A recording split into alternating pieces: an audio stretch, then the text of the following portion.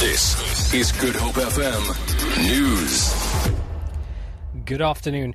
8 people have died in separate incidents on the Western Cape's road since the start of the weekend. Provincial Traffic Chief Kenny Africa says 6 pedestrians, a cyclist and a motorcyclist were killed. Africa says 15 people were arrested in various roadblocks across the province. There was one person arrested in Somerset West area for being in possession of false documentation, and we also arrested 2 persons for being in possession of 1,114 Mandrax tablets with a street value of 83,000 rand, and that was in Vredendal. Also in Vredendal, 1 person was arrested for being in possession of dagga, and again in Vredendal, we arrested 1 person for being in possession of 6 illegal diamonds, tick, and also 2 sets of illegal number plates. Africa earlier warned that no mercy will be shown to negligent drivers. He says any improper behavior on the roads will not be tolerated. People are doing excessively high speed on our roads, especially during this very short school holiday break. It's only a week. People tend to drink, and we ask them not to drink and drive. The government is yet to contact the legal representatives of the families of the victims of the Marikana tragedy.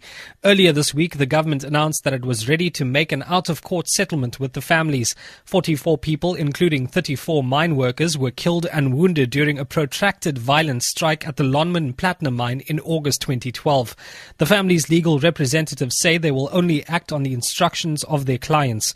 Presidential spokesperson Bongani Majola says the government is looking at dispute resolution in which the families can be compensated. There are certain things that they will require all elements that were involved, including the Department of Police, the Minerals Department, Lonmin, the workers, and even the lawyers who had appeared before him during the commission.